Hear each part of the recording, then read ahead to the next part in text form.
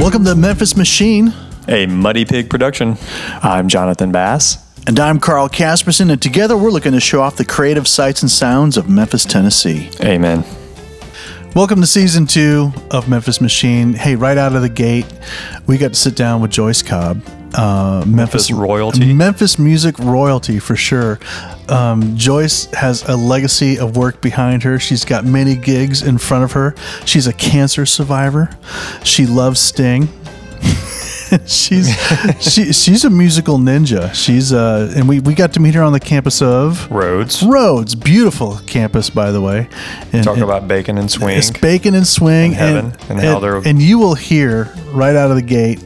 I like that out of the gate. You're going to hear right off from the top that she is uninhibited and comes out swinging. Yeah, she is extremely frank. And catches us a little off guard, I'd have to say. Yeah, we just pretty much hit record and went along on the ride on this one. It was a lot of fun. It was a lot of fun. Here's Joyce. Watch your S's here. Watch your S's. Welcome to Memphis Machine. We are on. We're all plugged in. All the levels. I've got some coffee and a bagel. Thank you, Jonathan, and a lovely and beautiful guest today. Joyce Cobb is joining us. Well, thank you for inviting me. It's such an honor and a privilege to be part of the circle of 2018 hip. You are hip. My goodness, thank you. I'm trying to keep up, man. It's getting hard, though, I tell you. We were talking before we started the hard disk spinning here on this laptop. And I wish we had covered a lot, recorded that. But it seems like we always start with a little bit of biography, which, yes. But you do that very well. There's some great videos of you up on YouTube talking about your history. And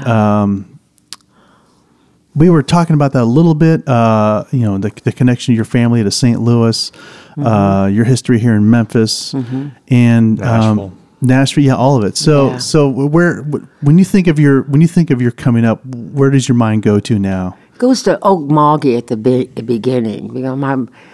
I was very fortunate to be born in a family that really encouraged education. My grandmother was one of the first students at Jubilee. Jubilee Hall was the only building at Fisk University.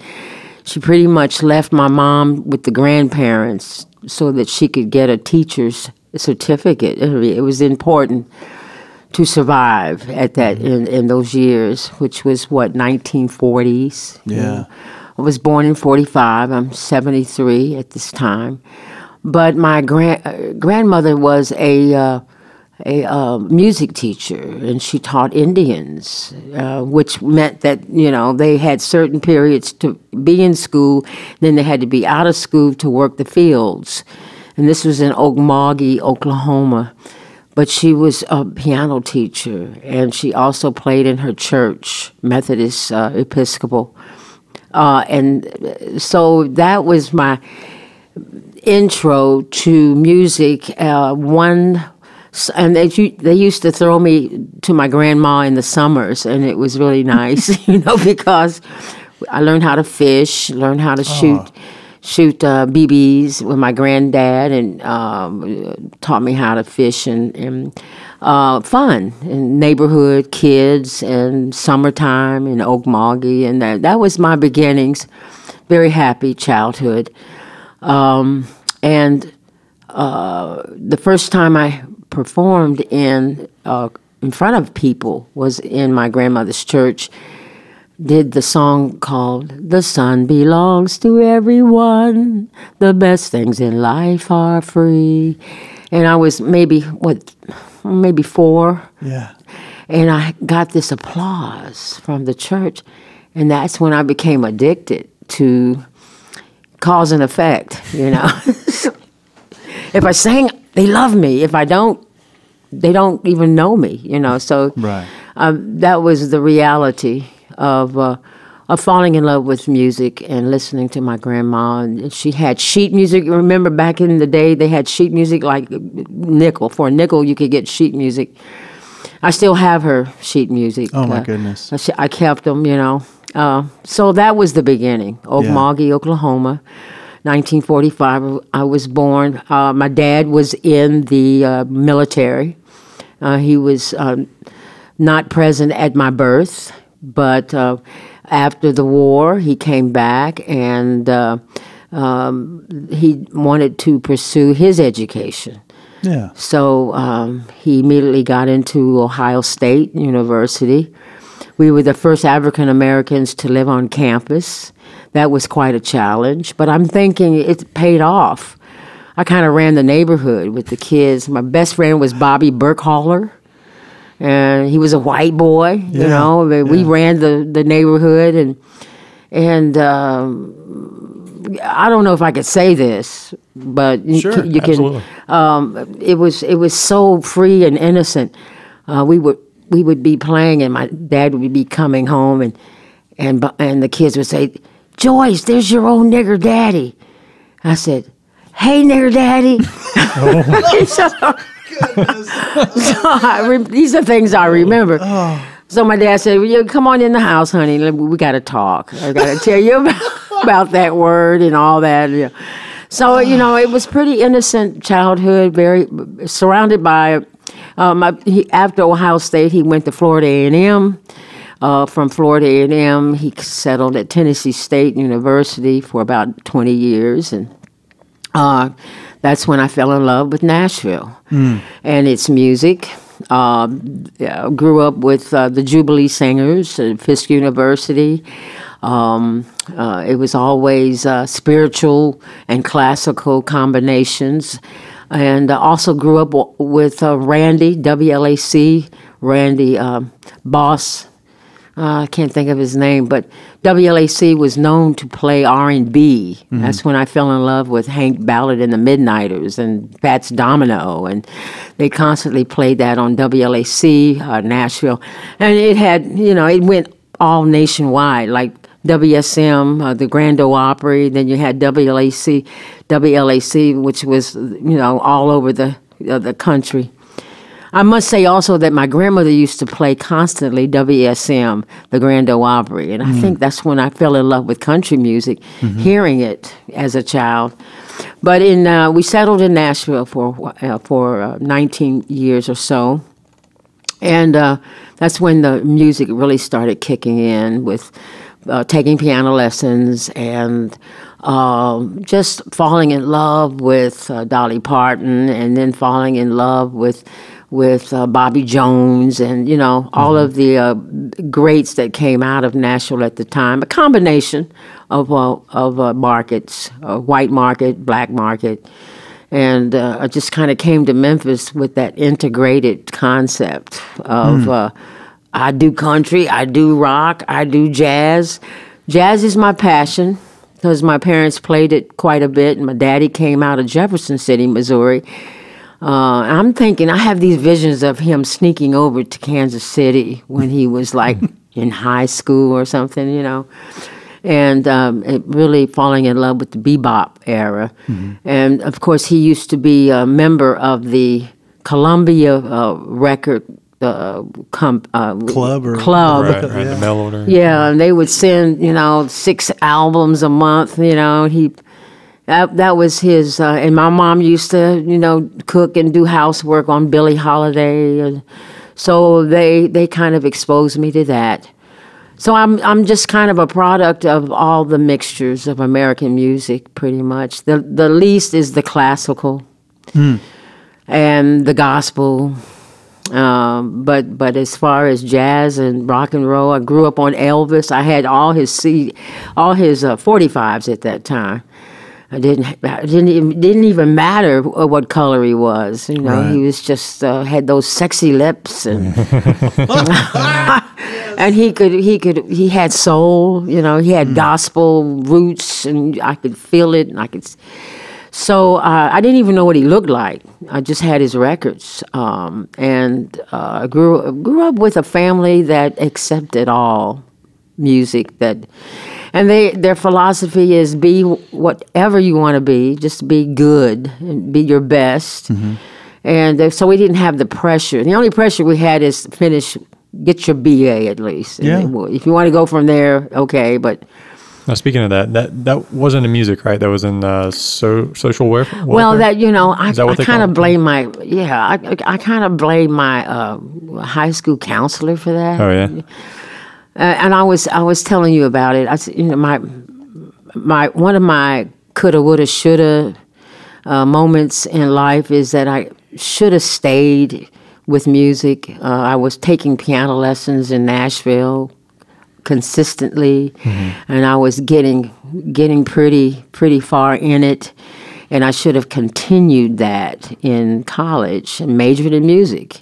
My piano teacher suggested to my parents that she should pursue the piano, but then my high school counselor said, "Oh, you did so good on the ACT, and it leans towards the social."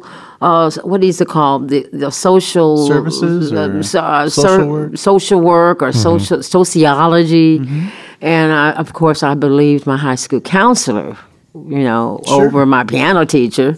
So did you work in that field at all? I went to Central State University, Wilberforce, Ohio. At that time, they had only 7 colleges where you could get actually a social welfare degree. And, I thought maybe I would want to be a social worker. And, of course, when you want to be a social worker, you need to pursue your MSW, your master's. So I had about 19 hours at Wright State in Ohio pursuing my master's of social work. But I wasn't really. It's never connected. It just didn't. A lot of paperwork, a lot of hopes for programs in the community that don't pan out. And then, it's just a lot of redirections and confusions. And I was trying to advise people that had more sense than me, it was street sense, and I'm running circles around me, but I had the passion for human rights. I had the passion for human needs. I understand the systems, and I'm still active with the pipeline and going to all the problems that we have with the penal systems. And, I'm still a social worker. And B.B. King told me that one day. I've only met him once at Bill's Twilight on North Parkway in Memphis. He came through. That was back in the days when Kirk Whelan was playing, and along with Jim Spake, and it was really the jazz scene of the sort of kind of the end of the jazz club, jam kind of thing. It was Bill's Twilight on North Parkway, and he walked in. He says, "Yeah, you're a people person," and I never could figure out what he meant, But I'm into the human, and the person, and the needs, and the need to be embraced, the need to be heard, and so I think that works with music quite well. For me, it has. But I give tribute to parents, and even with the confusion and the rage that our young African American kids have in schools, in the public school system, is what we were basically focused on the panel at the Hattie Lou the other day. If you don't have parents that are in tune to your studies, your homework, the relationship with your teachers, the rage, what is causing your rage from home, and you bring it into the system. You have 3 strikes and you're out. It's a problem. And so I'm a social worker. I mean, I also with music, and I think it fits quite well. We won't get into that discussion of the penal system, but I'm aware of human needs and their need to be held after a song, to be listened to, Don't even talk about me. Talk about you, Yeah. So I'm social worker in music. I think is still part of my genetics. My teachers. My mom was a teacher. She started a dance program. They were both in physical education and health.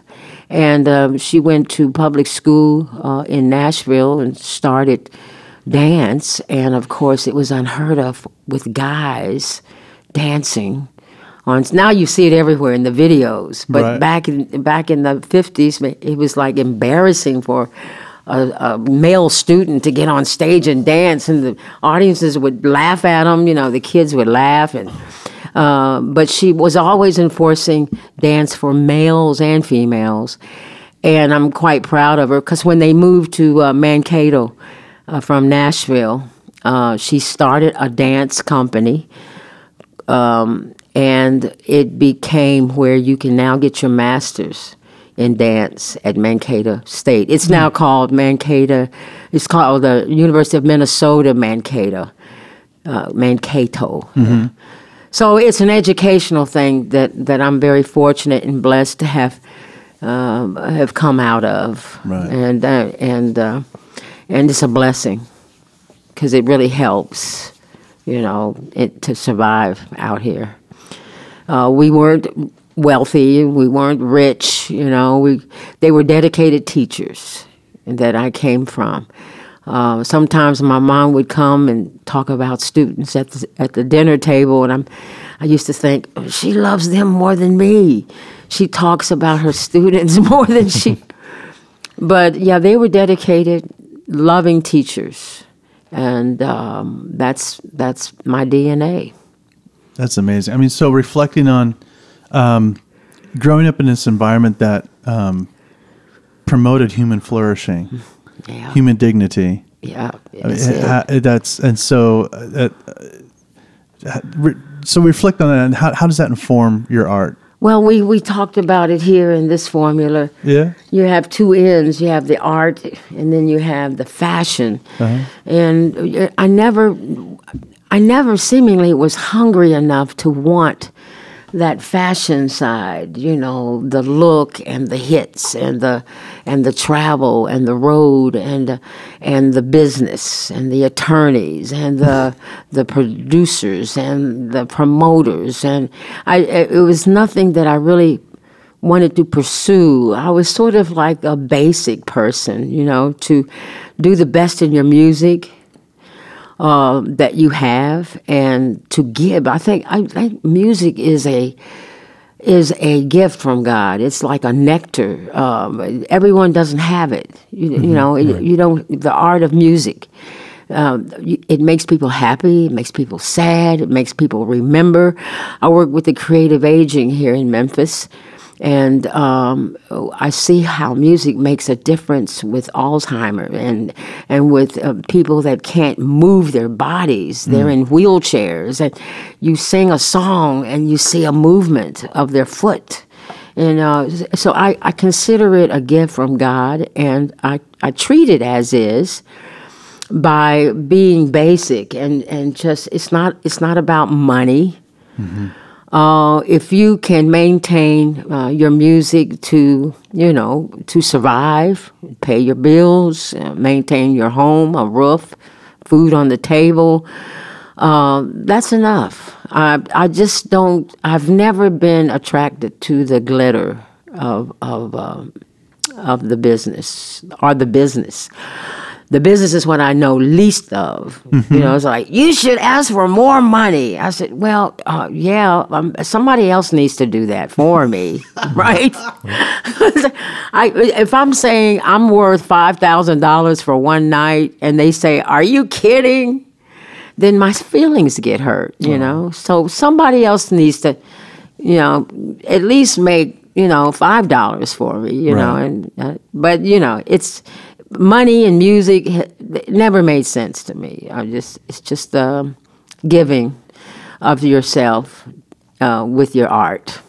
I was listening. That's hard to imagine, isn't it? But, what I hear you saying is that music, there's enough intrinsic beauty in music. Yeah. that music unto itself is beautiful, Yes. and worthwhile, Yes. and valuable, Yes. and it's nice to make money, right? Well, yeah, but you know. I remember seeing some interviews as a kid of some artists that it was even a jazz artist, and he mentioned when he was starting out, it was about the girls, and I was thought, well, yeah, girls are cool, but and when you meet someone, an artist, and come to find out that the art really is just off in the corner, and it's really about them achieving other things, Popularity or whatever it is, Yes. and it kind of makes you feel a little sad of like, well, don't you enjoy what you're doing anymore? Yeah.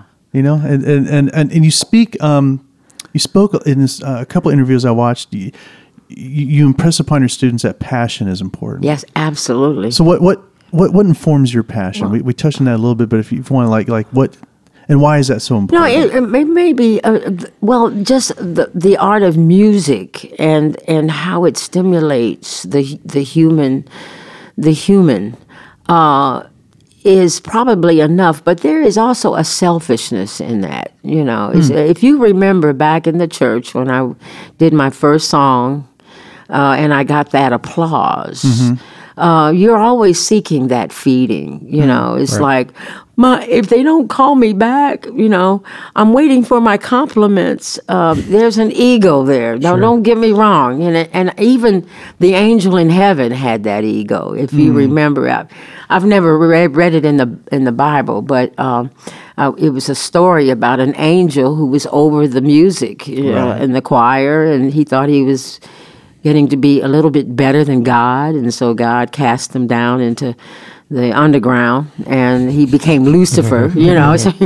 But yeah, you have to keep your ego intact, also, and you have to woodshed, and you have to learn material, and you have to read your audience. It's work, but it's so much fun. To make a difference in a person or an audience. The other night, if you don't get a standing ovation or you don't get an encore back, and it's kind of like, I just failed.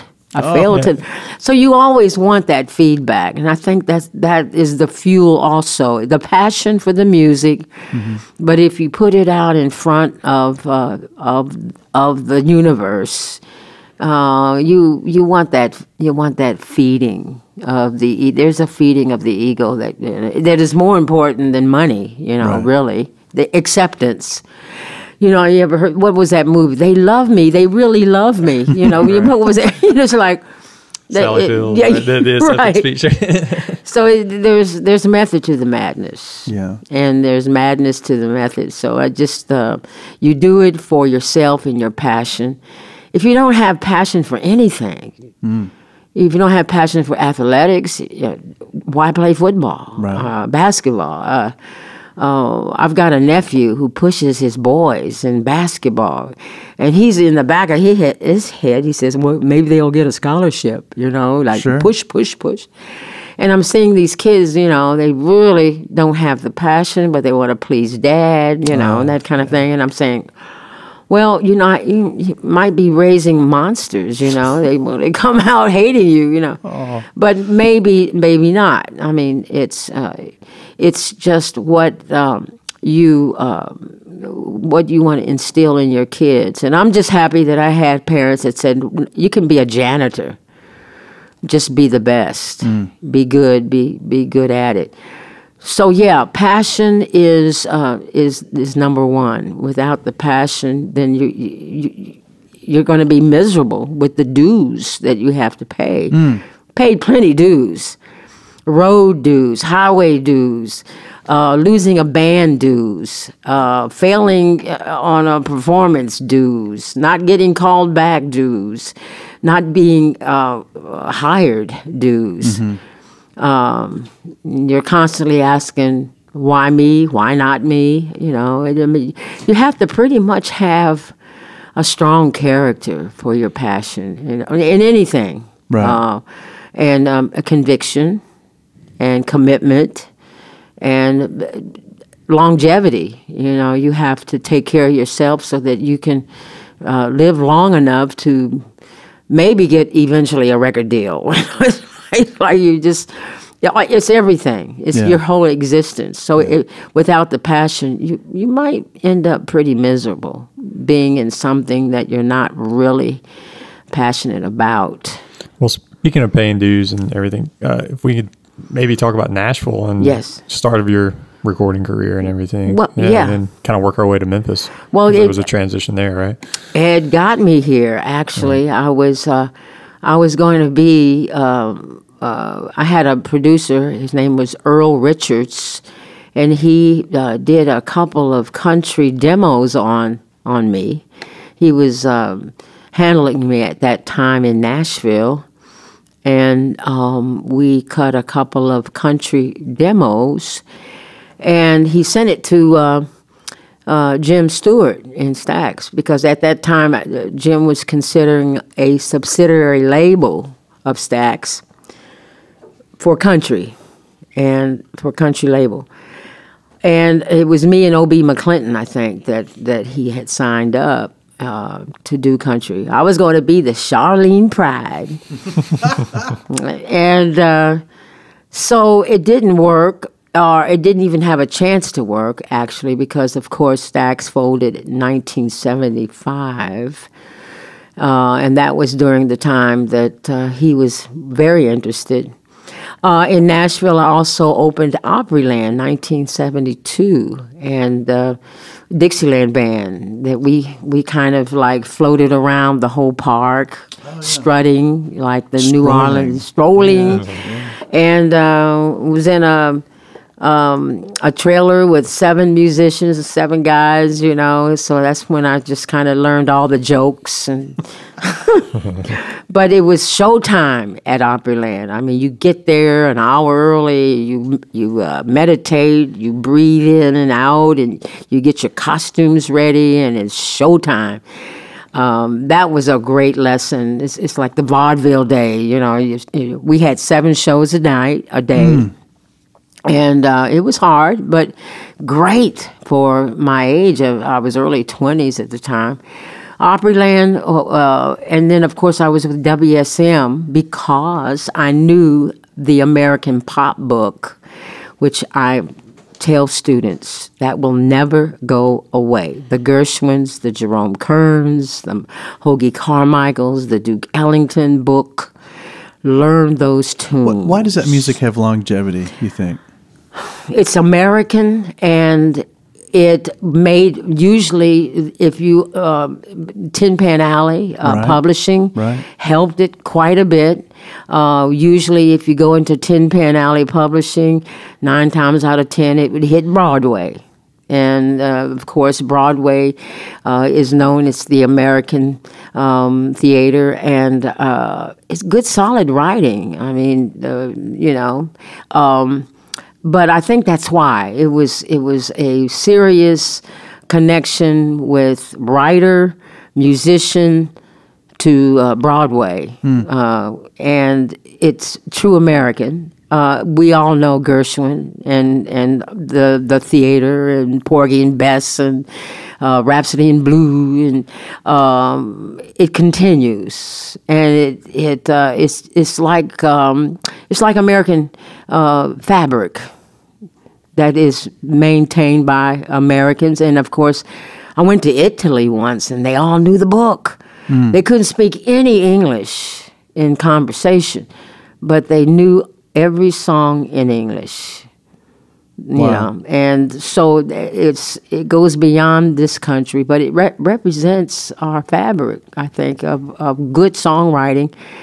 And of course, the promotion of Broadway doesn't hurt, and everybody knows it. And this is before TV. That it was Tin Pan Alley existed. Radio helped a lot, exposing because radio was the fashion at that time in the 20s. Earlier than 1920s. I'm not sure about the years of radio, but I think that's the reason why it's most popular. It's like the Bible. of American songwriting. Of that element, and of course, the jazz players embraced it, and they built improvisations on top of it. Perfect example is "I'm in the Mood for Love," and James Moody put Moody's "Mood for Love" on top of it. You have songs like "Oleo," that and "Anthropology," that is Sonny Rollins and Monk. They put their improvisation on top of "I've Got Rhythm," which is a Gershwin. So it was embraced by the swing era. It was embraced by the bebop era. It continues because it's just part of our DNA, I would think. That's pretty standard song form now. It's a standard. That's what it's the Bible. I mean, you learn that and then do other things. We teach. I like to teach the contrafacts of one song, two songs on the same chord changes is what we are striving to do, and you're improving, but you don't realize it. You're just learning two songs. And you're learning Moody's "Mood for Love," which was an improvisation on top of "I'm in the Mood for Love," which was a standard American pop song, and not even realizing that you're improving. It's just two songs in one. Do you think America will experience another pop book like that? I mean, another collection of music. Are there songs today that get close to that? I think we have threshold. Are we building one now, you think, and we're just too close to see it, or? Well, I think so. I think there are things that are written in cement that won't go away, that represents our culture.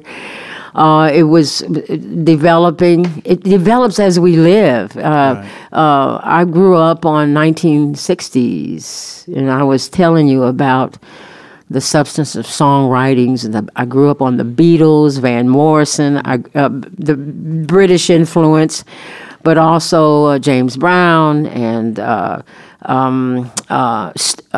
Sting came from Scotland, but I'm thinking American. There are many. I can't recall names, but there are many books that are written. Stevie Wonder book. Eric Clapton, he's from England.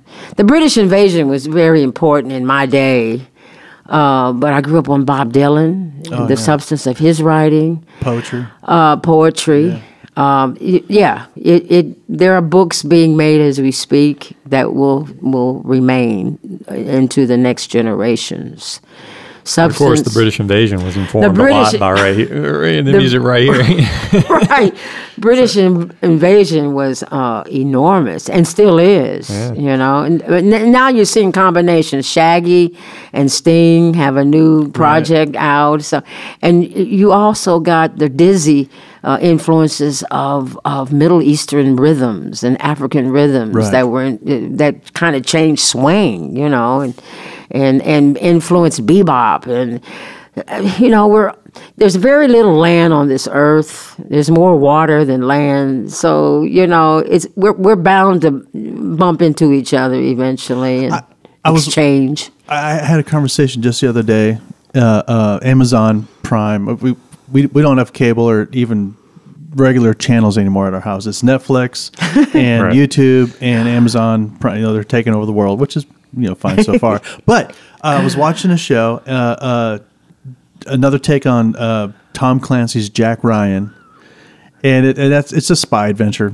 CIA, hooligan. Just all sorts of stuff going. But the music that really piqued my interest was French, Arabic rap. Right. Wow. So here's this American art form transplanted. It's amazing. And just to hear the French language and their rhythm and their cadence. Yes. I have no idea what's being said, but it really grabbed a hold of me. I had to go to Spotify, and I just typed in French rap, and I had a whole afternoon of just their take of how they distill the concept of beats. Yes, all of it. It's amazing. It's amazing of our American music and how it influences the universe. We are the young country. We're the teenagers of a country, of a culture. We've had one hellacious history, within 300 years, if you think about it. I was a slave a couple of years ago, and here I am, a president of the country that enslaved me. In spite of, I think we are admired and we are respected, along with the hating and resenting and the intimidation. We kind of lead, that human element of how we can get along, a democratic, socialistic government, which is totally impossible, but we make it work for some kind of reason. It works. It's hard. It's almost impossible. But the British invasion was based on the American influences. I mean, Rolling Stones named their group after a blues legend from Mississippi. The blues influences is part of the causation of the British influence. And they brought it back to us. There's this saying that we don't really embrace our music until it's embraced by other countries. And then we say, oh, we're great. We're influencing all this world that's around us. The same reason they knew the American Pop Book at Jazz Centro, and where was it? It was in Torino. It's a whole school where they're teaching kids the American Pop Book, and they're improvising and jazzing it up. I go there and I'm saying, "Wow, this is incredible. How did it get to your ears? How did it get to your educational level of teaching?" So I think we lead. I think we lead the music of the world, and the rap. I've heard it. I've heard it in all countries, and I'm saying, well, it's really not difficult to understand. It's rhythm and it's rhyme. Right. That's nothing new, but when it starts talking about our living situations and it's our music, like we talked about Dizzy Gillespie saying, "Well, man, we're going to get away from the swang." We're going to do something that they can't get, and that bebop improvisation kicked in. I kind of compare it with the rap. It's like, man, we can't compete with the rock and roll and the pop, and so we're going to do a music, we're going to express ourselves on our experience in the ghettos, in the urban, our problems, and make it rhythm and rhyme. And that was sort of the birth of rap, But everybody has a ghetto, Everybody has a down experience. So it becomes the world, We start it. We invent it, we put it out, it's embraced, and it continues. I think we are still the inventors of music that impresses the world. I think that will never end. Do you think about what makes a good song, or do you just let your intuition inform you what? Man, sometimes the mechanics of it. What do you think? Songwriting, I just admire it so much. But, I'm the kind of person, if I can't write a song in at least like 30 minutes, I'm through with it. But I know that it doesn't get too far with that. It's a study. Nashville really takes it seriously. I mean, if you need a co-writer, you can call up a number and they can provide you a co-writer, because you will need a co-writer to tell your story. It's all about telling that story in 3 minutes, narrative form of writing. One night I wrote a song called Coffee and Cream, and I'm lucky to have an engineer next door. And next day, let's put it down. I get on the piano, I do the bass line. It's sort of like a sadistic, masochistic song. It's like, I know it's not going to sell me. Oh, who knows? It might. But it's the groove, and it didn't make much sense. It was kind of like, you treat me bad, but I love it, not treat me bad, but you stab me, but I feel all right, and then you grab me until you're light, and it's like a yo-yo thing. You go through pain and pleasure kind of song. Right. But it was the groove. So the writing, I admire Dylan, and I admire the writers here in Memphis quite a bit. I grew up on Keith Sykes, and I grew up on all of the Stax writers, and I admire that. Boy and girl, I kind of try to say, let's write more of situations that are happening in our society now, as opposed to boy and girl relationships. And I love him, he loves me. I find that a lot in our music now. It's all about the relationships between girl and boy kind of thing, especially in the kind of rap.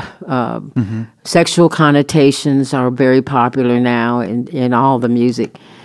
So, I think writing is important, but I really admire the writers that can write universal. I mean, a song that will be infinite. A lot of Dylan songs apply to today, and they were written 40 years ago. Right.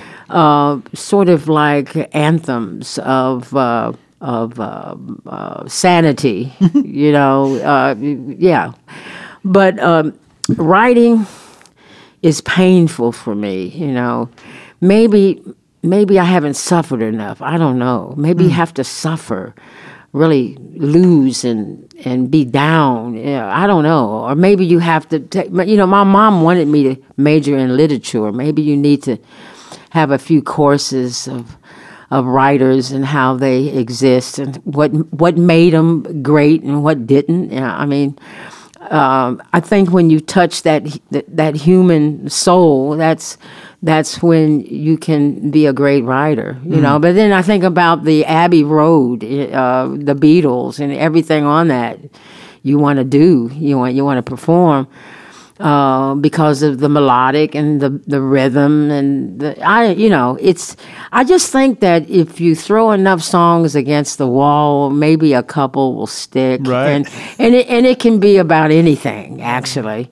I hear sounds now, more sounds than I hear lyric. I mean, I just kind of repetitive lines that are continuing.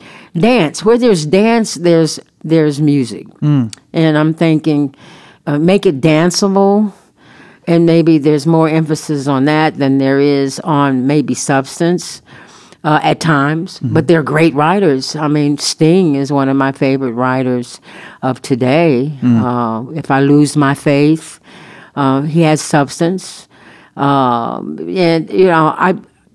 Stevie Wonder has substance. I have my favorite writers of today, but for me, I've been doing cover, for so long, and I do have a catalog of original material. I started at Shoe Production, where Wayne Crook embraced me and told me to take that guitar off the wall and start writing, and I was over at Shoe for maybe 8-10 years writing, and I have all of that under my belt. And you play with the band from there, right? Yeah. What was it? The Hot Hot Fun Fun band? came out of Shoe. Right. It was the Shoe band for all the recordings over there. And then we were in the studio for like 5-6 years, and then we came out and started booking, and people going, "Where y'all from? God, you're great!" But all of that started in studio. So when is this, by the way? This had to be 80s. Yeah. Latter 70s, early 80s. When I first really came to Memphis, Wayne Crook came to me and said, "Come on over and write songs with us." And That's when Dave Smith was brought in, Gene Nunez, Lanny McMillan, Steve Potts. They had the best players of the time. It was a hot kicking band, and they embraced my jazz book too. And Lanny McMillan on sax. He was very into it all, and still is. I've had experiences with Herman Green when I first came to Memphis. See, this is what really attracted me to Memphis. It was during the time when you had Bring Your Own Bottle in the clubs, and you always got the dosage of blues and jazz in these clubs that wouldn't close until 3 and 4 in the morning. And there were people here that showed me around, and that's where I said, I didn't get that in Nashville. I got Opryland, Right. WSM. But like I said, that python around your neck with the barcades, that was my first. My first initial loving of Memphis was in Nashville at a party. I was sitting between two speakers, and I heard Hot Buttered Soul. And I said, where is this coming from? This sound, this production. They said, Memphis. I said, oh, my God. And so when I had the opportunity of coming to Memphis because of Jim Stewart's deal with Stax, I came. And that's when I heard the Barcades, and they were on stage, and glitter and color and python around their neck, and talking about the song was "Your Love Is Like the Holy Ghost," and I'm saying I've never seen anything like Memphis, and of course the diversity of black and white music was so impressive. At that time, Overton Square was Beale Street. Beale Street was boarded, closed, dead. Downtown, dead, pretty much. So I have lived through a transition in Memphis of being dead, downtown, Beale, to thriving now. It's like 4 decades I've been here since 1970s. Unfortunately, Stax closed. I lost the record deal, but I wanted to stay. Well, now you came, so you did, just kind of recap. Yes. So from Nashville, which you did some recording work, Yes. country songs. Country. But your first or last recordings were Stax or country recording? Well, right? my very first was, yes, it was on a label titled Enterprise. Maybe. Okay, all right. It was subsidiary, and it was Jim Stewart's desire to start this country label. Yeah, because he was way country ahead is of his time. Not usually associated with Stax, so that's kind of right. And if you listen to the new Motown, and the new Nashville, it's where Jim Stewart was. Right. He was just not. He was ahead of his time, and I think to diverse your music companies, I think is where he was going. And black country artists are still struggling, even in Nashville. It's pretty. Country has really changed. They had a thing in Nashville called, it made Time magazine. It's called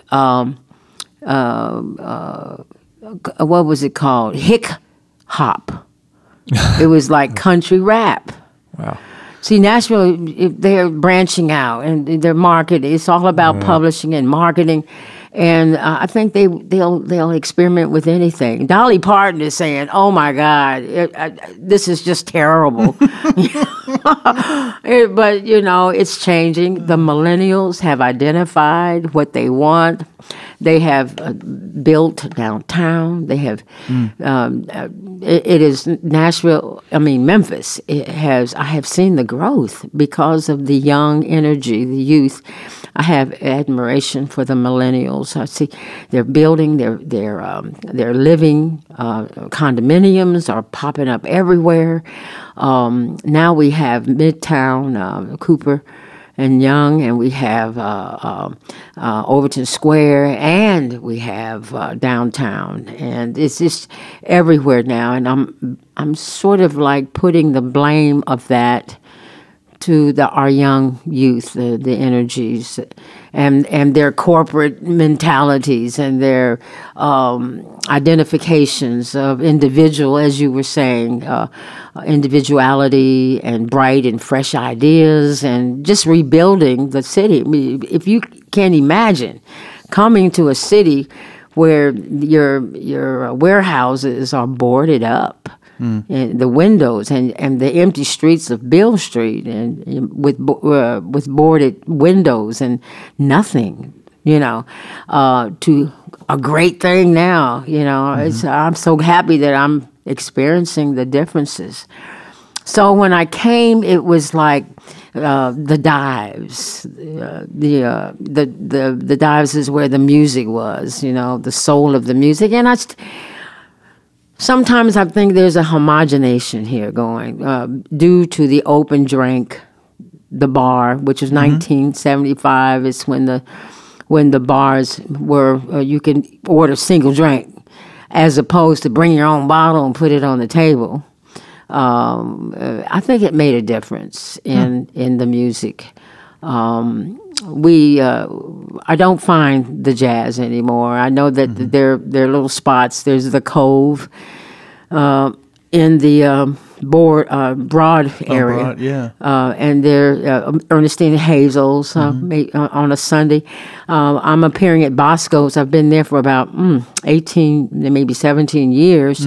And the owners wanted jazz, but I found that you just kind of have to throw it in between other things, And because I have a diverse band, Jimmy Arnold, Mike Adams, we have Dr. Steve Wachtel on sax and clarinet. We have Stan Jackson on percussion and flute. These guys just come in. Mark Weiss on scat, and that's pretty much, it's like a music church after church. Right. And people come in and sit in. Last night we had Jack Rao sit in, Eddie Harrison, the legendary R&B guy, Pop. He was the first guy that I admired because he was a black man singing white music in Memphis, and he had white girl singers. Hey, real quick, Memphis Machine would like to thank Snakebite for their sponsorship of the podcast. Snakebite, made in America, makes the best keychain, beer, bottle opener, and folding fork church key, along with their excellent professional bartending tool, the Mamba. You can check out Snakebite at www.snakebiteco. That's snakebiteco.com. And I'm saying, because I hate to say it, but we think black and white, and we see the differences. And I've learned to. I remember Diane Price. She said, "I want to get out of social work and get into music." And I said, "Well, girl, you just go on and get you a white band and start playing and working." And that's what she did. And of course, we've lost so many great legends here in Memphis, all the way back to Rick Harvey and Tom Hackenberger. I mean, I have watched us die and live and be rejuvenated and be revived and be born. And 4 decades is a long time to be with a city and watch it grow from death to life. Actually, unfortunately, we've lost our major labels. I think that's a sad thing. The doors closed with Sam Phillips, but they're now reopening, right, and rejuvenating and reinventing and thriving eventually. Stax Academy is doing incredible work. We call them our young lions and lionesses. They are learning to read. They're learning to write. they will survive in the music industry if they wish to. I just did a concert with Rhodes College with the young students and doing swing and doing contemporary pop and doing You guys and were at the reading. Shell too, right? Yeah, that was at the Shell, and I saw the Young Academy of Stax also playing swing, playing oleo. Man, come on. And I know a guy that was a part of Stax teaching, and he kind of branched out on his own. Steve Lee, he's handling kids from the 8th grade through the 12th after school program. They spend 6 hours on Saturday. Now, where can you find a kid that wants to do music 6 hours on Saturday? But he's making a difference, and this city will survive due to our nurturing the young. And that's so important. And I was so proud every time I see it. Every time I see these young kids, the drum is bigger than they are. And they're up there playing, man, and they're reading, and I'm just saying, oh, there's hope in the music industry. I think that Memphis has always seemingly been a place to nurture our musicians. Right, and I think of the jazz people like Mulgrew Miller, we talked about, George Coleman, James Williams, they all came, Alberta Hunter, they all came from Memphis, but they didn't stay. They were nurtured here, and then they left and became legends. Right. So, what do you with your students and with the kids that we're talking about coming up in music today? Yes. Yeah. What do you tell your students about working in music? Yeah. Well, I'm noticing a change. In our younger, what do you call the younger than millennials? I need to Google that. They're college kids. They're college kids, and they're looking at. I still claim Generation X myself. I can't keep up. But they're looking at the economics of music. They're looking into music law. They're looking into music business. Promotion, publishing, other formats than performance. I think it's because performance is such a hard road. It's unless you marry your producer, and even if you do that, it's still hard because you have to keep up and you have to sell. It's all about selling. I went to William Morris when I was in Nashville because I thought I was like a hot item, and I said, I would like for you to, work with me and help book me. And they sat me down at a table like this, and they said, well, okay, how many seats can you sell? And I'm saying, I have to sell seats? I thought it was about music. It's about selling. How many tickets can you bring in? Can you pack the FedEx? Can you fill up the Orpheum? Then that is priority. So I think students are seeing that. Mm-hmm. They're seeing the chances of performance and success is pretty much like NBA, NFL. 1 out of 1,000 might make the NBA. Whatever. And they're getting smarter, and they're more practical. And they're thinking about their future. They work corporate. They're into corporate, and outside of performance, I'm noticing that now today. And they're also very serious into their commercial music, which is pop music, as opposed to jazz. It's kind of like, I don't want to talk about jazz. Don't even mention it. Improvisation? Oh, no.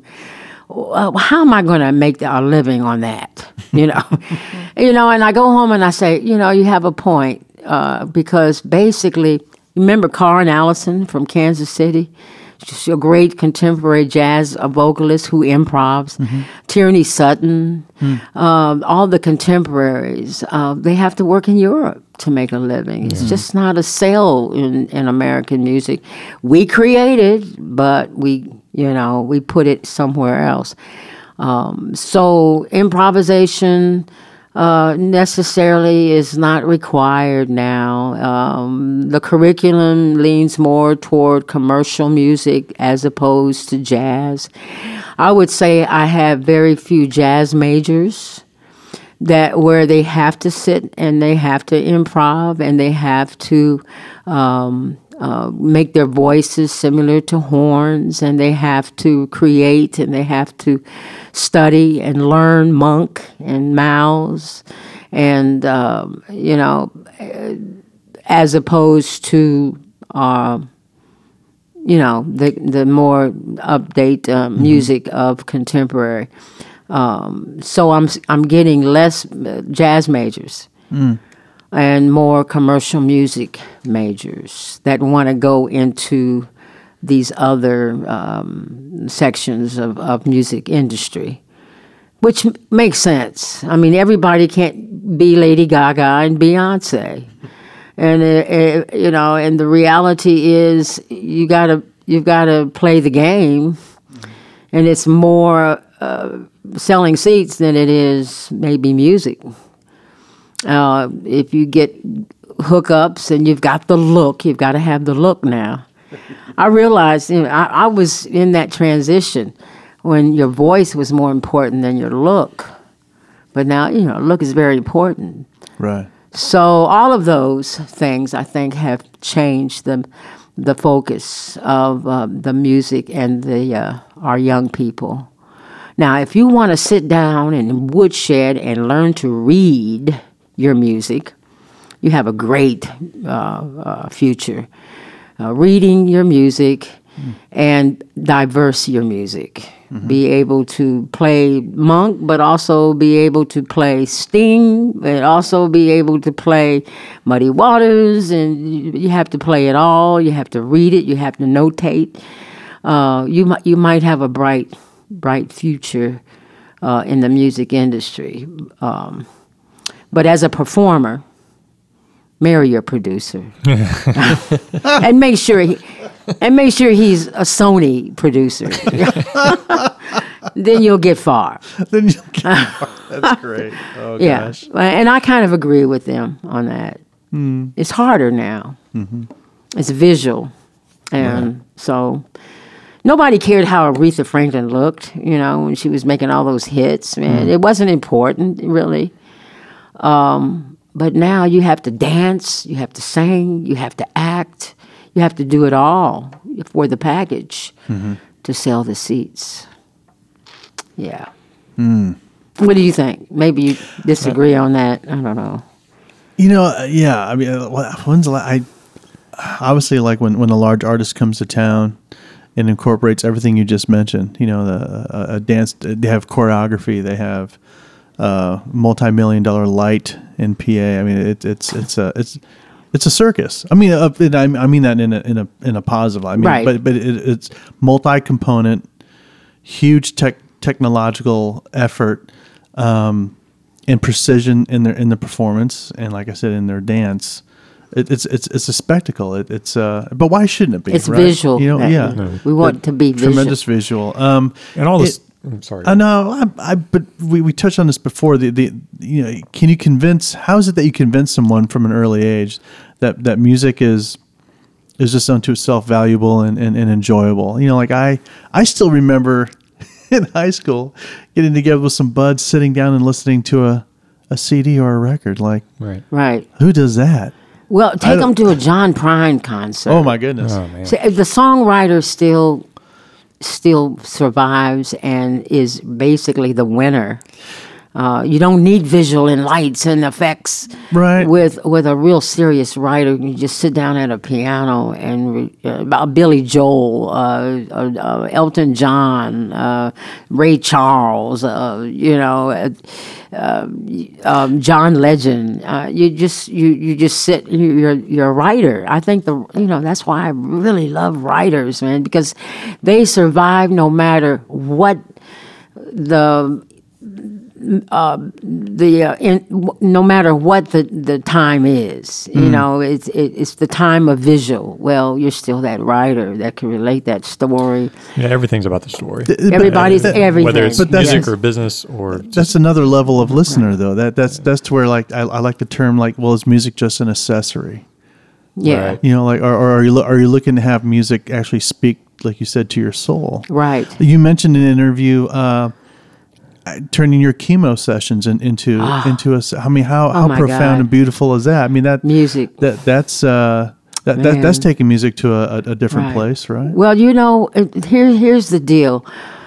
The reality that you have pancreatic cancer and your doctor comes in and you've got a great doctor.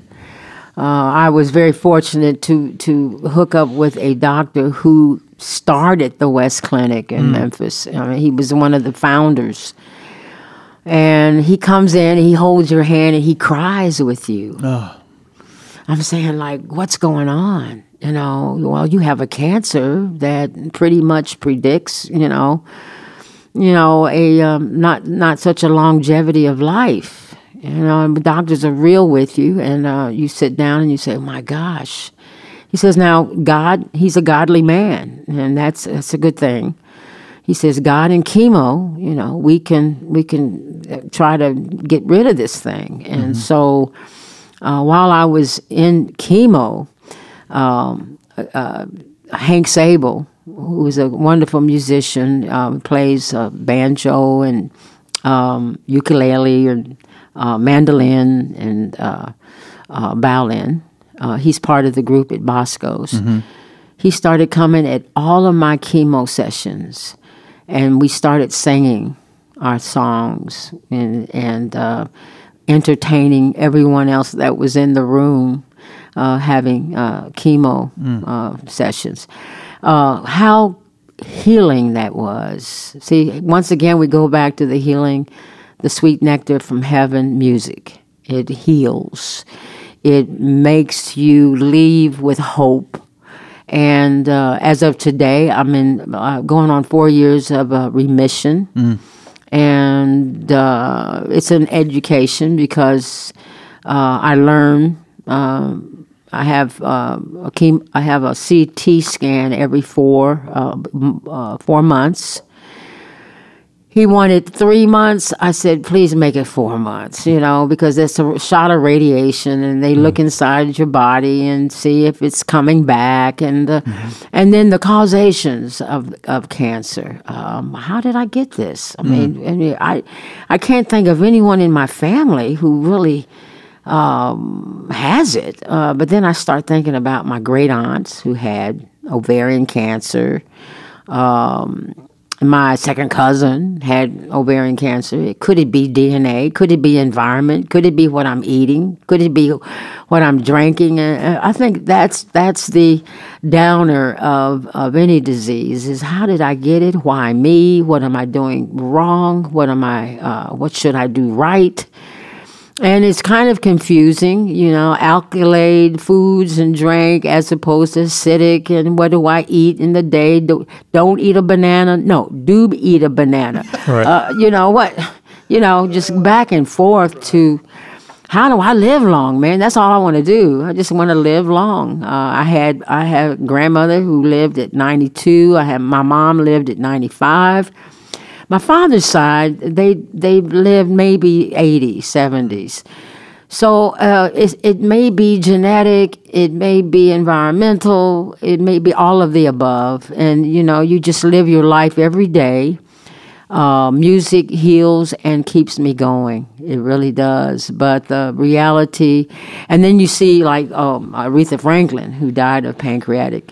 And the first thing they want you to do is consider surgery, So the surgeon, who's about 35 years old, he comes in and he draws what the surgery involves. Well, we have to go. We have to take out a third of your stomach to get to the pancreas and remove the tumor. And then we have to redirect your digestive system so you can be And I said, never mind. That's the reality. everyone will have that moment where you have to decide on your decision of your life, and it's not your kids, it's not your family members or your friends' influences. You're going to be faced with that decision. Do I want surgery? Is it going to maintain my life and how long, as opposed to not having surgery and maintaining my life and living long? So it's a God thing, man. Yeah. You know, however you identify your God, and there are many definitions of an individual's God.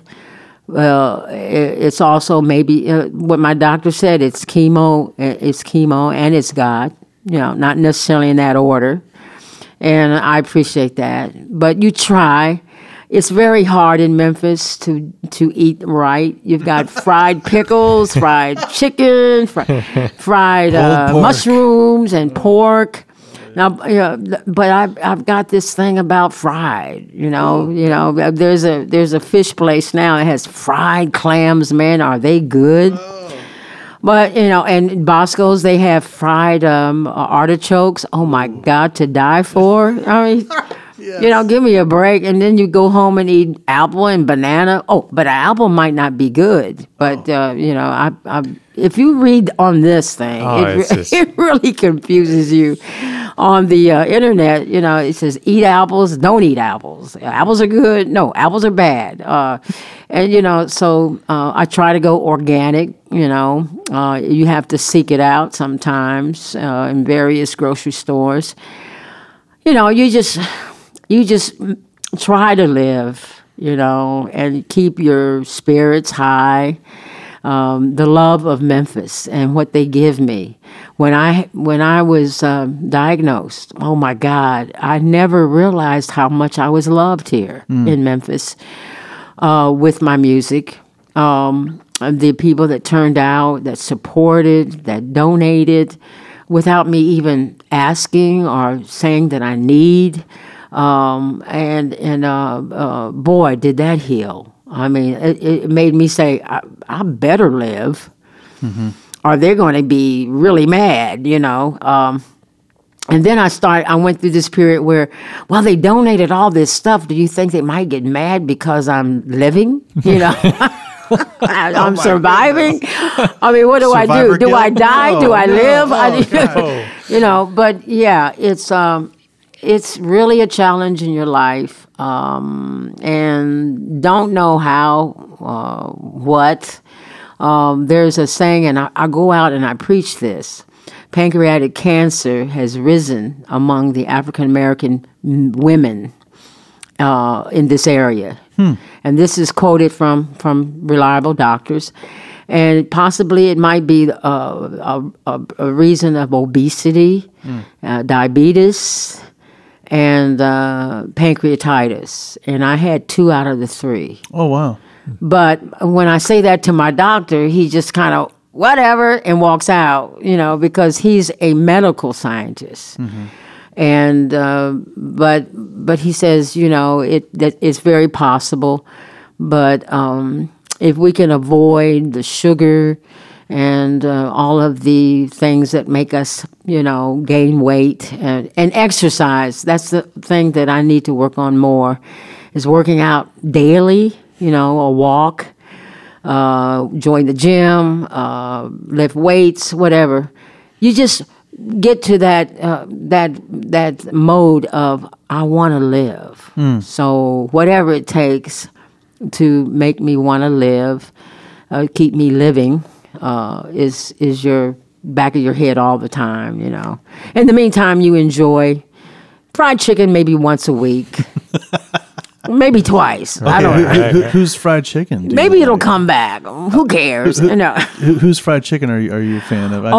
Without advertising. Well, you know, we had a Nashville chain come invade us recently. I mean, I have Gus's around the corner from my home. Well, that's the best. They say that's the best in town. Well, Crumpy's. Crumpy's is good. I've heard of Crumpy's. And anything that makes the bag greasy is the best. But it's the way I had my family coming in from Minnesota. I've never lived in Minnesota, but I have family there. As we talked, and they said, "Oh my God, I've gained 20 pounds. I've only been here 3 days. All this fried food, and it's so good. You just, it's just here to do and to be and enjoy." And it's really hard to be vegetables and fruit and organic. I mean, it's really a drag. Yes. You look forward to a great meal. Give me something. Broccoli? Are you kidding? Oh my God. I mean, I like broccoli, but give me a break. So you try to do it all. You just, go natural and go chemical. That's My wife mentioned that she found a Brussels sprout salad she really liked. I said, "Why is that?" She said, "Well, it had walnuts and it had molasses in it and bacon." And Yum. I said, "That's what a way to dress up the Brussels sprouts." That's Right. great. Absolutely. And bacon. Oh my God. I cannot resist. Now I can resist barbecue ribs. I can go without that. I really Okay. can. I do have a favorite because of the sauce. But bacon, man, I can't resist bacon. I just can't resist I'm right there bacon. with you on that. Yeah, I just like plain. I don't like it mixed. Bacon salad is good. I like that mixed with tomato and lettuce and whatever you want in it. But just a strip of bacon is just irresistible. This is going to get spiritual, but we've been touching on spirituality all day anyway. But there's in Revelation it talks about, and I quote this all the time because the first time I heard it quoted, it blew my mind. But in the new heavens and the new earth, the kings bring in their glory into the city of God. It says, Yes. and you think like, well, what are they taking into the city of God? There's no more need for police. You don't need military. You don't need doctors anymore. They're taking in food and music. Yeah. And they're taking Check it in, out. right? I mean, so I'm thinking like everything that we're touching on Check it goes out. on forever. So I'll meet you in the afterlife. Hey, with some good with the high levels. Bacon and some with some swing. high, Bacon and swing, high baby. level food and high level swing. Bacon and Yes. swing. Oh, goodness. Yeah. And so why are you so you just exude encouragement and hope? So what because you've touched on things that are heavy and can bring you down and can be despairing. Yeah. So why are you not weighed down? I mean, I'm sure Well- obviously these things you think about and you address, but why are you so hopeful? I think it's because I love life. I love me. I love people, and the will to live. And I want to see the future. And I want to maintain a longevity to enjoy the young getting old. Look, I've been at Bosco's for 17 years. Kids that were like 4 are now in college, if you think about it. And it's just amazing.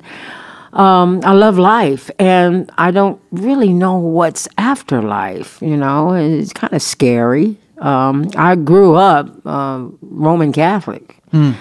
Girls' school, Catholic. I was Miss Sweetheart in an all-girls school. I think that says a lot. But I was taught by the nuns and the priest. I understand the afterlife. Sometimes it's not quite visually. I just can't visualize the clouds and the angels and the wings and, the spiritual infinite life that's after the rotting of the body in the ground. And that transition, you see your mom, she's there and then she's not. And where is she? And her body is stiff and it's, and you say, well, where is she now? Well, maybe she's within me. And maybe when they said that the spirit is infinite, it means that it lives within the living. Mm-hmm. So you maintain the spirit of your mom, your dad, or whomever you have known in your life that has impressed you to teach you. And so that's what keeps me going is the fear of dying. Oh, Actually, let's get down to it, really. The Pretty fear natural, of dying. a healthy fear. I guess it's a healthy. It's not incapacitating you. No. I want to live because I don't want to die, but also I enjoy life, and I'm grateful that God has given me a place where there is broccoli and there is options to eat pig. I mean, and I can diverse my music and just inspire others with music and just give them what I've lived through and sing. Look, at the Levitt Shell, we had 2 students from Rhodes, and they came on stage and they. You could tell. I said, "You've got the guts, man. You've got it takes guts to get on stage in front of a crowd of people, and do a music that you maybe not that familiar with, but you know it. You learned it in your classes, and now you're out there doing it." And man, that just elevated me to see that in the student jazz band and also jazz vocalists, and I was so proud. Those are the things that make you live. Your family, your children, to see them grow. A lot of people want to live just to see their kids grow, to experience their weddings and their celebrations. There are reasons. Everybody has their reasons to want to hold on to life, but I think basically my passion is that people and to touch and embrace human and to understand and to experiment and to experience. It's just overwhelming of the phases that I've gone through in my life. I can't even remember them, but they made me to where I am now. It's a blessing to have life. When your mom and dad conceived you and you were born and you came out right, that's really an accomplishment on all 3 of you, and you respect that and you maintain it and you take care of it. And I believe in the afterlife, but sometimes I think I can remember before I was born. And it was a constellation, though. It was like I was out in the darkness with the stars and the elements of, and maybe we're elements of stars. We're elements of. So this infinite existence is just overwhelming. I get to where I just don't even try to figure it out. It's like, what did Aristotle say? Trying to figure it out is like having a tin can trying to hold in the oceans. The water of the oceans. It's just impossible. But the experience of living is a blessing, and it can be overwhelming, and to overcome the downs. There have been times when I cried. I broke down. I had a stent problem the other week or so. I had to go to the hospital for about 5 days, and when I came home, I just kind of broke down because I'm thinking, why didn't I find out about a stent? I mean, you put a stent in you, and you think it's there for life, but it wasn't. It got clogged, and jaundice started coming in, and I'm itching, and I'm turning yellow, and my liver count is high, and I'm saying, what? I mean, I thought everything was right, right. And suddenly, so I just took all my clothes off one day and just cried, just like naked, just down. That was the down moments, and they were down. The reality of having cancer.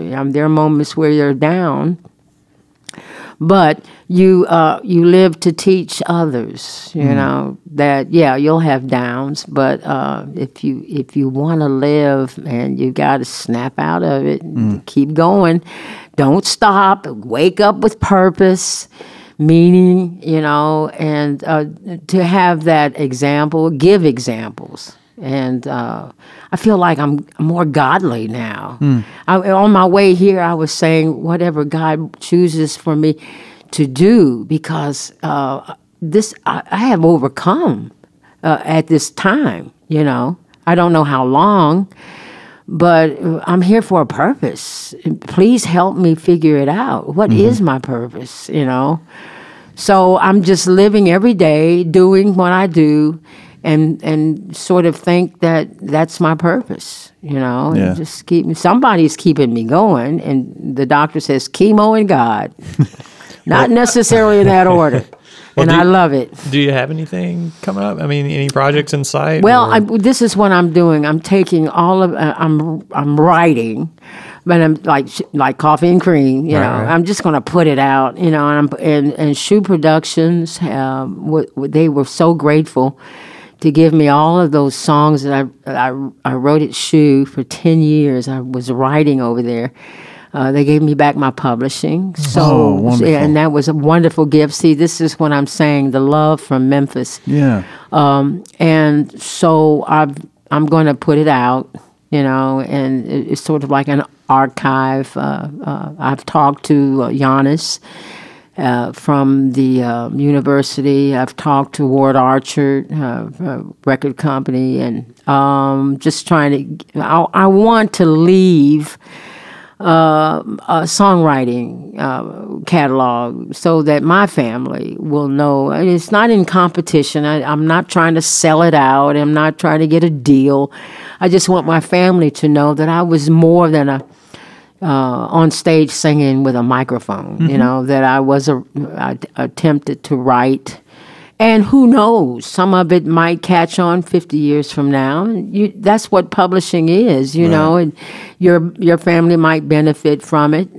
You just have to make sure it's protected and cataloged properly, and your family can benefit. It's as good as real estate, really. I mean, you write songs, you develop a publishing catalog, and your family could maybe benefit from it. You might get it in a commercial from a rocket ship going to Mars. Who knows? I mean, time goes on without you, and that is my first priority. Second priority is that I'm enjoying teaching at Rhodes and the University of Memphis. Adjunct status, it's okay. It's like wheels that can come in and they can go out, and that's a good thing. Traveling, somewhat, I'm trying to, I have things that are coming up where air flights will be necessary, and I'm just trying to avoid stress. I think stress has a lot to do with illnesses and diseases. And I had a lot of stress. I didn't realize it, just holding on to my best band musicians and providing them work and constantly getting gigs, and so you won't lose them. It's like whenever I separated from a band, it was like a divorce. It was like, oh my God, they left me. It's like I have to find another member. I have to find another. That can understand my diversity, that has to be able and willing and wanting to play what I like to do, that has worked for me. So there's a lot of stress that you don't realize. I had a lot of stress on Beale Street, because of the hours. Your club, I saw that. I had a lot of stress on that when they, on the food and beverage is something that I never really got into. I was very lucky that food and beverage represented me, and I didn't have to get into the stress of food and beverage and competition of others in the same field. So all I had to do was maintain a crowd with music, and that was. And, that was a stress. I mean, we had Memphis Jazz Orchestra started at Joyce Cobb's. And we had Alan Balter come in and play a clarinet. This is a guy who was a maestro of the Memphis Symphony and Akron, Ohio Symphony. And he came in Joyce Cobb's, no money to play clarinet. We had Herb Ellis on guitar that came in and did a concert. We had James Williams. And I was just saying, man, this is great. This is on Beale Street, and I know that tourists come and they want to.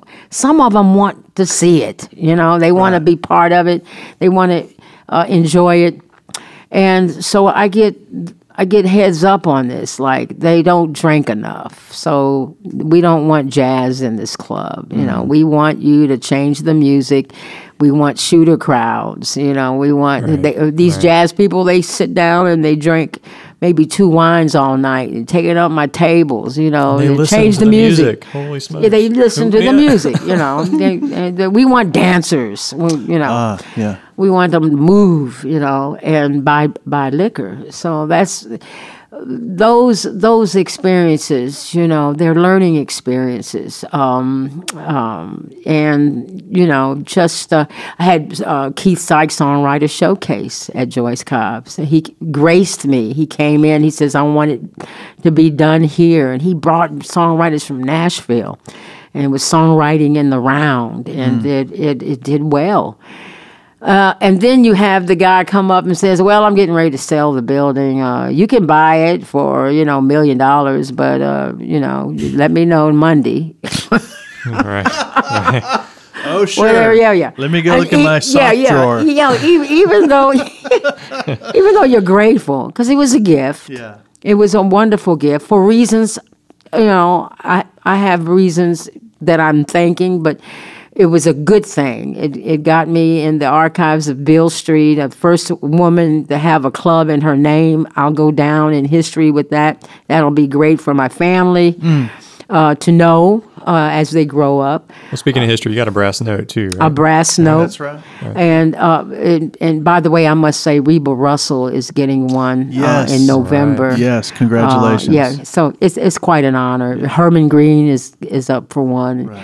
I'm glad to see all of that. So that was a bad thing. I went into a depression for many years after losing the club.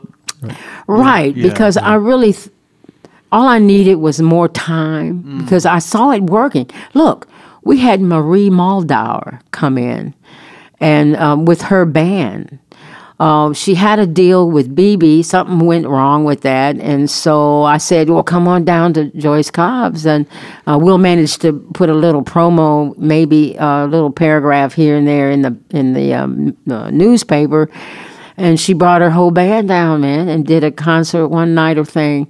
So I was just seeing in 3 years how the potential that it had if you just give me more time.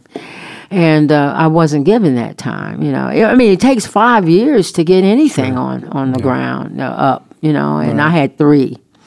So that was a major kick in the stomach for me, and it took me a while to overcome. I was in a depression. And of course, losing Hot Fun, after we chiseled and bammed the walls and for 10 years on the road, off the road. They wanted to go their individual ways, and they had the right to do that. So that was another major depression. These things were more depressing than the cancer. Oh, my actually. goodness. Yeah, because it was... cancer comes quick, and you either go with it or you don't. You either live or you die, and you're going to do that anyway. So it's okay. But to lose something that you really believed that was going to work, I really thought it was, and I think that because I had that jazz connection in Memphis. Now Kirk Whalum is getting ready to start a consistency of jazz performance at the Harlequin Theater next to the Orpheum. Right. And the difference between Joyce Cobb and Kirk Whalum is he has international hooks where he can bring in major names for his concerts. And it could be quite profitable. But the fact that he's continuing the jazz elements of Memphis Right. Is quite joyful for me. So as long as it's being done, and I go home and I said, that's what I wanted to do. Damn it. But, that's life, man. So, I'm just, hey, you know what? I'm just happy to be alive. Yeah. I mean, anytime your doctor comes, holds your hand and cries with you, that's like saying, why are you crying? Are you trying to tell me something I don't know? And the pancreatic cancer is, I think it's still being studied. They don't quite know, because basically you can't get to it without going through something. It's like between your back and your stomach, and to even figure out what are the causations, it all seems to be, a guessing. Yeah. At this level of cancer, pancreatic is considered a difficult cancer. Sure. And it's also considered a not longevity of life. You're good for 10 years, 12. So I figure I'm in a kind of hurry, because I don't quite know. I might live to be, I'm 73. I said in 10 years I'll be 83. What the hell? Just 83, that's a good run, right? I mean, you start thinking that way. Right. It's like, okay, I got to get it done in 10 years in case. Aretha Franklin had 10 years with it, and she had the Whipple surgery, maybe. So I don't know, how am I going to deal with this? And you start planning from that. You start thinking that way. And aging. My voice is shaky. Is it age or is it cancer? All of this stuff goes through. But I wake up every morning. I have love in my life. I'm loved. By the way, when you go in the hospital, make sure there's somebody there that loves you. It's just like to watch what's going on, because it's such a popular place. It's a lot of people in hospitals, and sometimes they need your help to keep up with things, that are happening to you. So that's another advice that I would say. So, if you have love in your life, you have purpose in your life, income coming in enough to, maintain. I mean, what else do you want in life? Except fried chicken. Yes. A little less Bacon. broccoli, a little more bacon. A little bacon, yeah. Well, Joyce, this has been lovely. Thank you. So much for fun. sharing with us today. You guys are fun. Oh. Let's meet in the bar. Hey, after this. Let's do that at Bosco. So people can still come see you every Sunday at Bosco's. Every right? Sunday we are there. We also leave every now and then. We're on considered pop-ons on the American Queen, and this is where it goes from St. Paul to New Orleans, and it stops in Nashville and Memphis. It depends your package, but we meet people from all over the world on that river cruise steamboat. Yeah, and it's wonderful. Fantastic, a beautiful theater, and I call it the Peabody on the water. Oh wow! Music, the impeccable. Preston Shannon was a big hit on that boat, and they have Queen Anne and me, and they have historians and musicologists, culinary studying, and the only thing is my band has said, "Man, where are the chicks?" Everybody on there is married, and.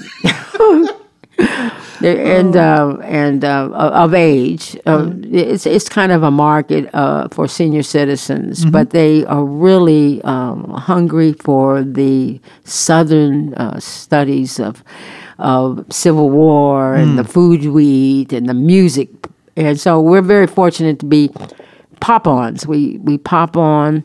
The hardest part of the job is meeting the boat. And sometimes it's in New Madrid, and we have to go to New Madrid to get on, and it takes us back to Memphis. Sometimes we have to go to Greenville, get on it, and it brings us back to Memphis. Vicksburg, it brings us back to Memphis. So we're considered like pop-ons. We pop on and do maybe one night, 2 shows one night, and then pop off. Wow. And that makes everybody happy. They can do their other jobs. But that's the main two things that I'm doing musically. Plus, I'm doing concerts with Rhodes, and we're anticipating more jobs with Rhodes Band, the faculty band. You know, just. I'm sorry. Okay. Just, you know, it's like performance, man. You have to hustle. Right. You know, you Yes. have to get, Yes.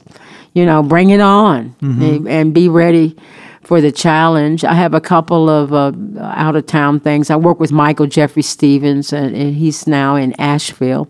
Used to be at Rhodes. Great pianist. Yeah, and he's got a lot of jazz projects, and I'm getting ready to go there and do a concert with him. We do salons here with Michael Jeffrey when he comes through.